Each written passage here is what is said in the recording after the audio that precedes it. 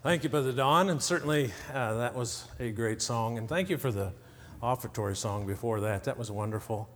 Great singing is so important, isn't it? It prepares our hearts. Amen? Amen. It opens our hearts to the preaching of the Word of God, and so we're thankful for good singing. Isn't it great that the judge of all the universe declared you righteous because you have Jesus Christ as your Savior? Yeah. A declaration that cannot be changed, forever settled because of what Jesus Christ has done. So thankful tonight to be able to be here, and of course it's always been a joy to anytime we would spend time with the LeBee family, and certainly it's great to see them again. And then we're really blessed tonight to have Sherry and Emily with us, and they were in our church. Emily was 2 years old. Sherry was older than that. In Wiesbaden, Germany, when we pastored the military church there. And so we're glad they're here tonight. Thank you for coming, and God bless you. It's good to see you again. And God's given us, about everywhere we go, we would have people that have been in our ministry that we would be able to see if we're preaching somewhere in the nation. And so we're thankful for how God has given us that kind of family in Christ, really all over the world. And so we're thankful tonight for that opportunity to spend some time together and fellowship together, and then to look at the Word of God together. And so if you will, stand with me again and turn to Luke 14, where we were this morning, Luke chapter 14.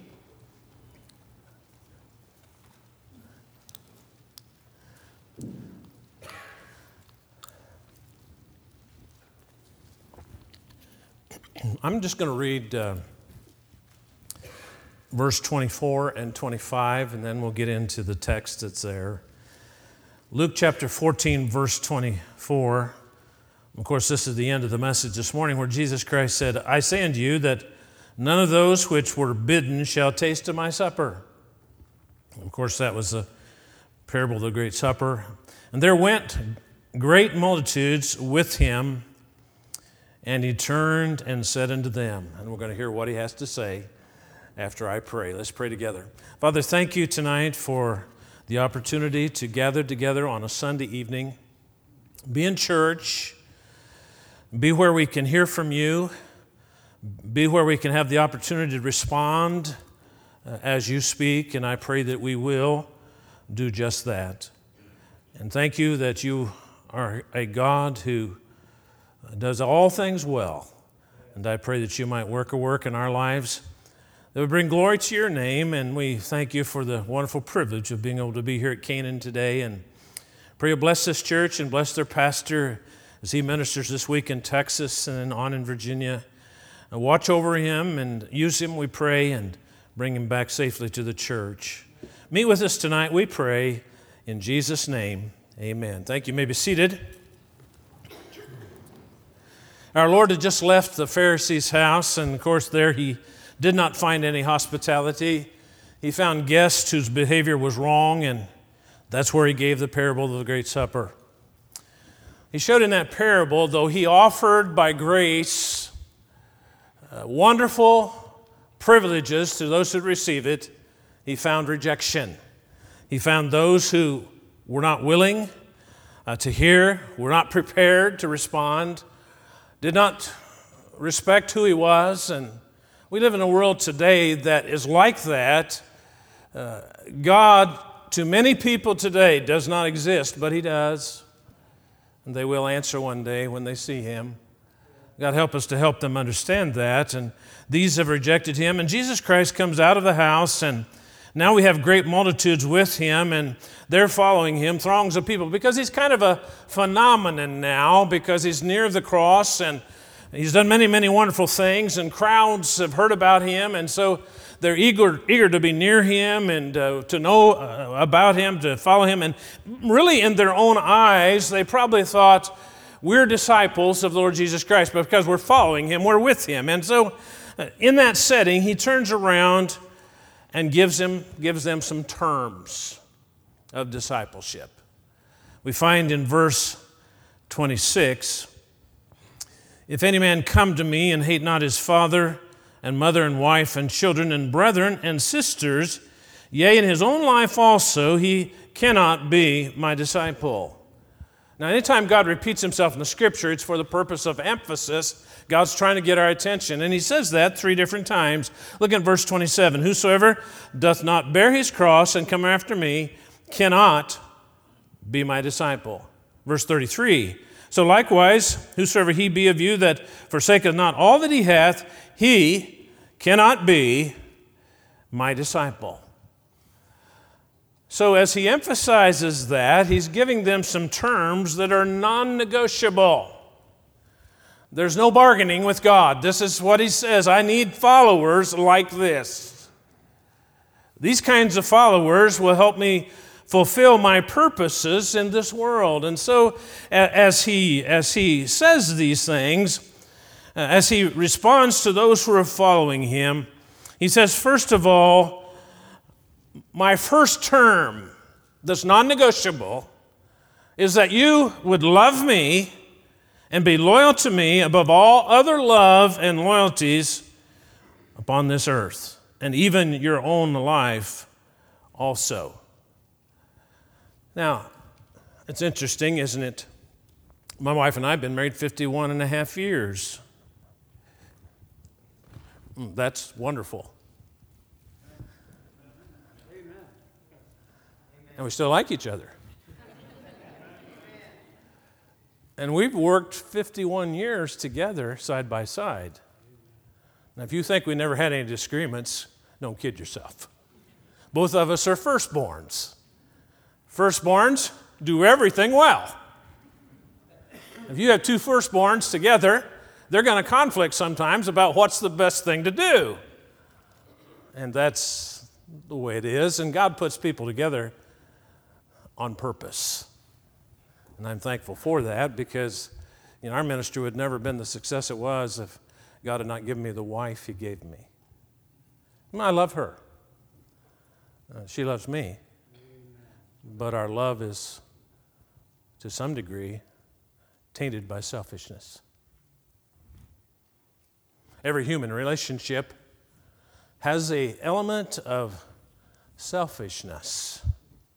Remember when you first met the one you were going to marry? And you said to yourself, I cannot love this person any more than I currently do.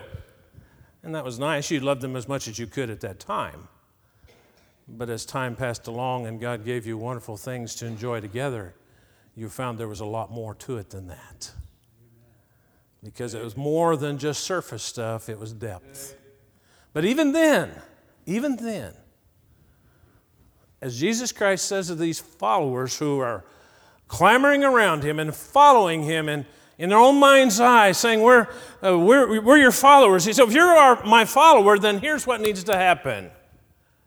You need to love me far more than anything else on this earth. What is the great commandment? Thou shalt love the Lord thy God with all thy heart, with all thy mind, with all thy strength. Thou shalt love thy neighbor as thyself. Upon these two commandments hang all the law and the prophets. Herein is love, not that we loved God, but that he loved us and gave his Son to be the propitiation for our sins. We love him because he first loved us. There's only one relationship in this world today that has perfect love, and it's one-sided. It's God's love to us. But Jesus Christ is saying to these followers, these disciples who thought they were disciples, if you're going to be my disciple, then he didn't mean you shouldn't love your parents. He didn't mean you shouldn't love your children. He didn't mean you shouldn't love your wife or your husband. He didn't mean any of those things. What he did say, I want the kind of love from you that I have for you.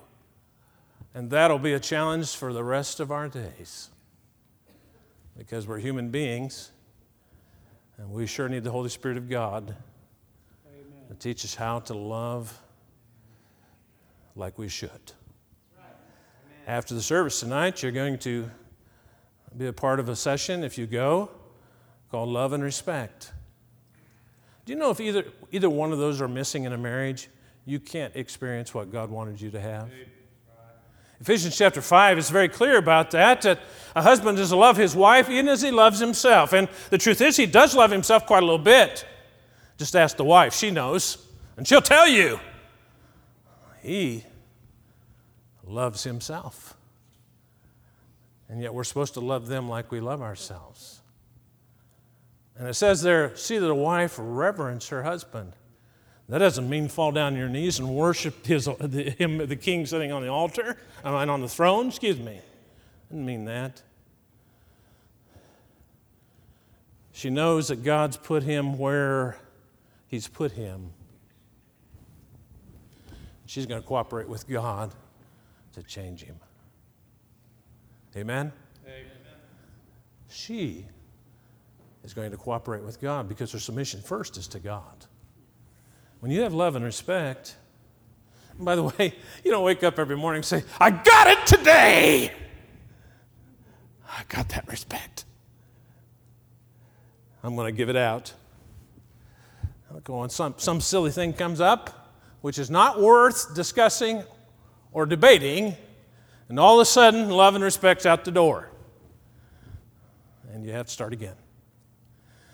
We're a frail bunch, aren't we?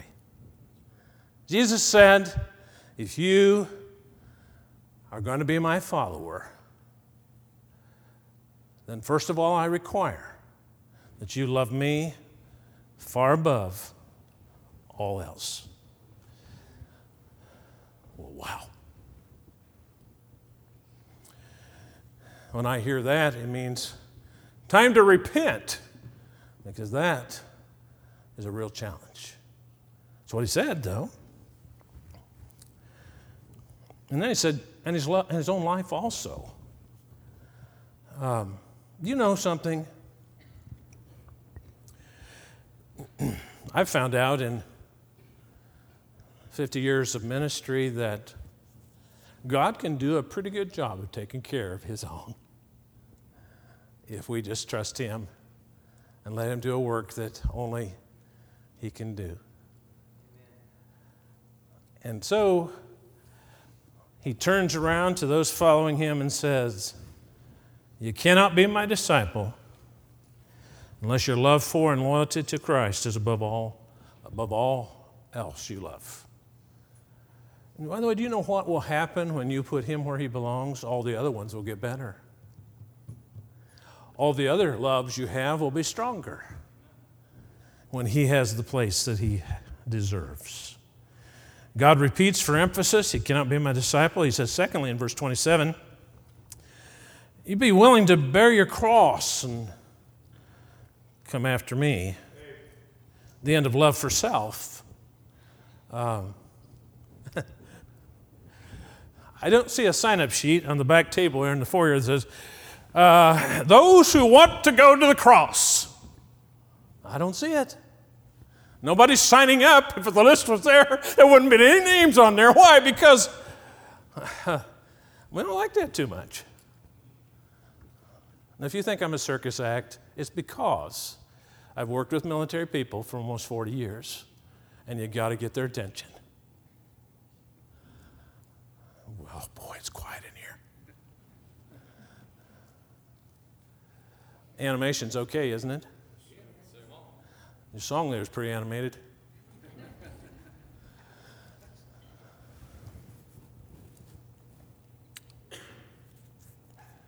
Take up the cross. You know something? God, the Holy Spirit, who lives within you if you're saved, will reserve some cross time for you. It could be in your relationships.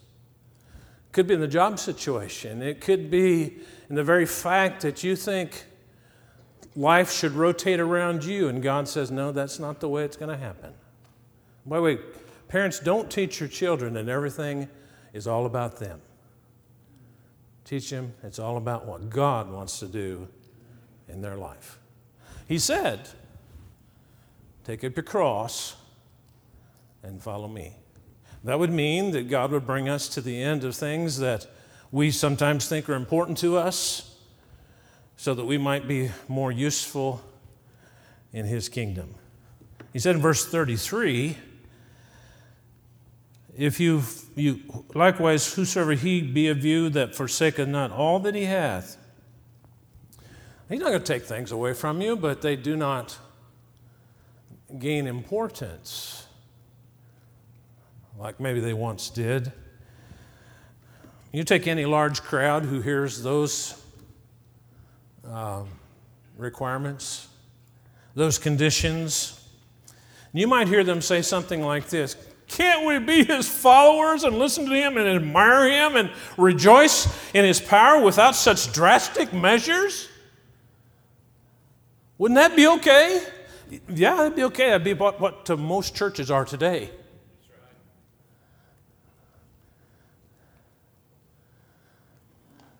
They're loving Jesus on their level, not on his.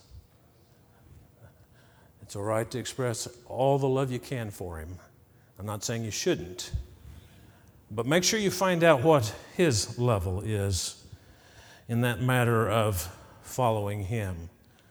And so he gives two parabolic illustrations here in this text, and he, in giving them, he's telling them the reason why his terms are so demanding. He never told them to count the cost. He just told them to come at all cost. The cost of earthly love, the cost of forsaking everything, the cost of the cross. And the words cannot be would mean that there's no bargaining in this. And so he says, and I'm going to put my glasses on. I do not like glasses, but I am 73, and once in a while they require me to, if I want to read the scriptures properly, I will have to just use them. So let's see here. Which of you, verse 28, intending to build a tower, sitteth not down first and counteth the cost, whether you have sufficient to finish it? Lest haply after he had laid the foundation, is not able to finish it, all that behold it begin to mock him, saying, this man began to build, was not able to finish it. You ever seen something like that? You ever met somebody who started many things and never finished anything? You know, he said, if you, he's talking about building, and you know, building is constructive work. If a man wants to do constructive work, then he sits down first and counts the cost. If he doesn't, probably his purposes or his goal will be frustrated and he will not be able to complete what he started. He uses a second parabolic illustration that follows that. What king going to make war against another king sits not down first, and consulteth whether he be able with 10,000 to meet him that cometh against him with 20,000? Or else, while the others yet a great way off, he sendeth an embassage and desireth conditions of peace. If a man goes to war, a destructive work, and he's a wise man, he finds out whether if every man in his army is worth 2 men, he can fight the battle. But if not, he would be wise to send out an ambassador seeking terms of surrender. So Jesus Christ is saying, he's giving these parabolic illustrations about building and battling. And he was saying, my purpose in this world is to build and to battle. That's why he said in Matthew 16 about the church. He said there, upon this rock I'll build my church. He was talking about himself. He's the cornerstone. That's the building part of it. And the gates of hell shall not prevail against it. That's the battling part of it. He was saying, I'm here to build, and there will be battles along the way to be waged and won. Sherry, what year did you guys come to Wiesbaden? What year? 2000. So pretty early on. I don't know if you remember, but it wasn't all that rosy early on. Not because of you.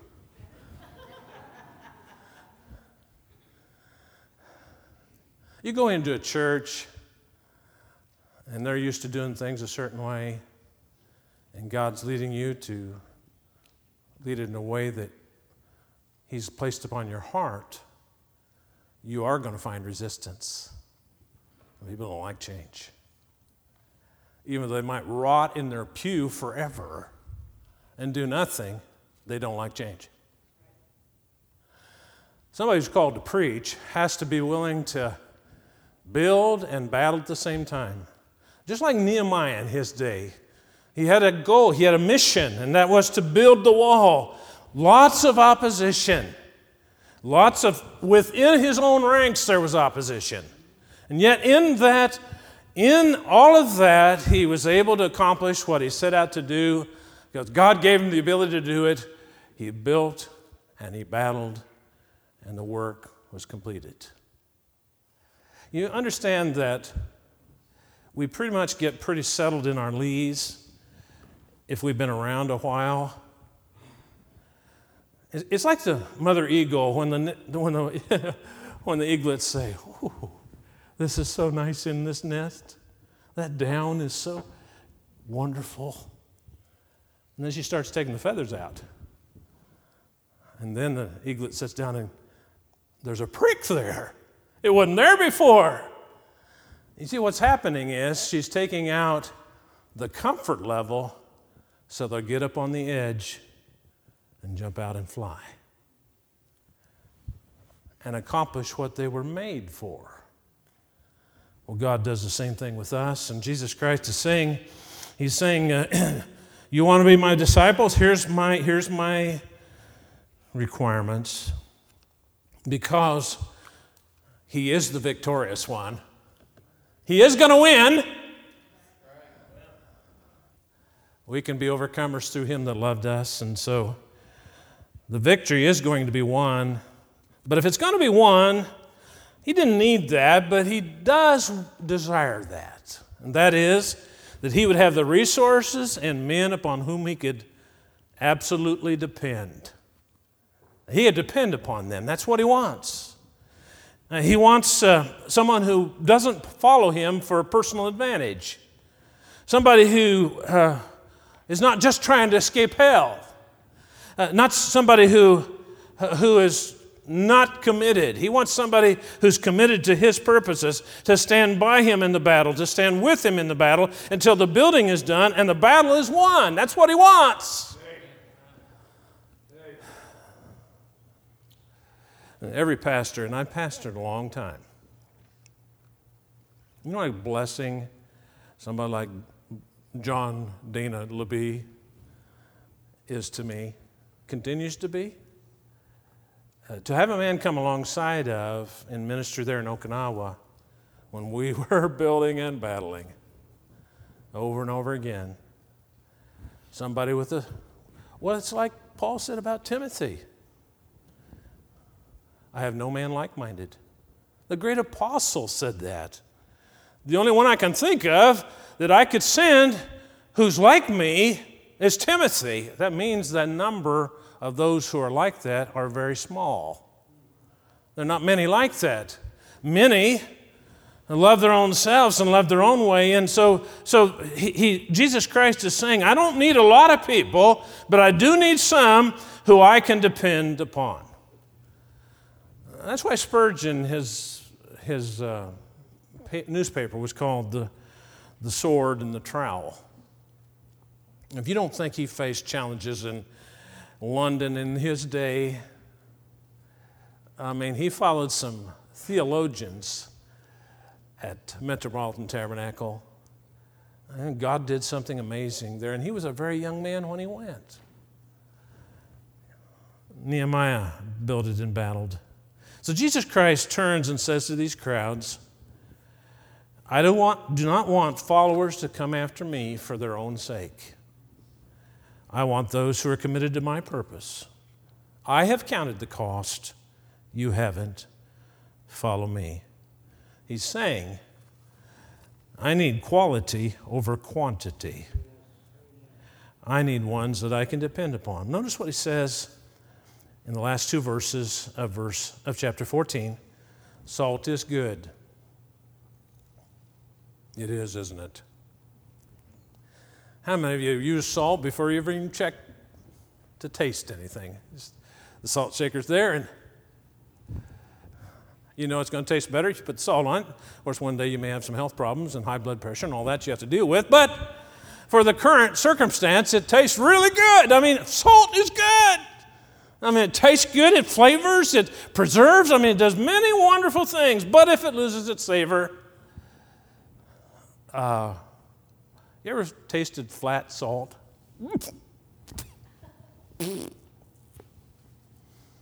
It's awful.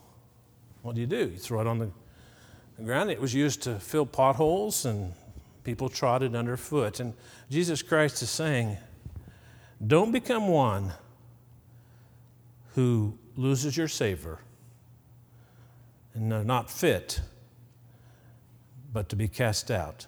And hear what he says in closing? He that hath ears to hear, let him hear.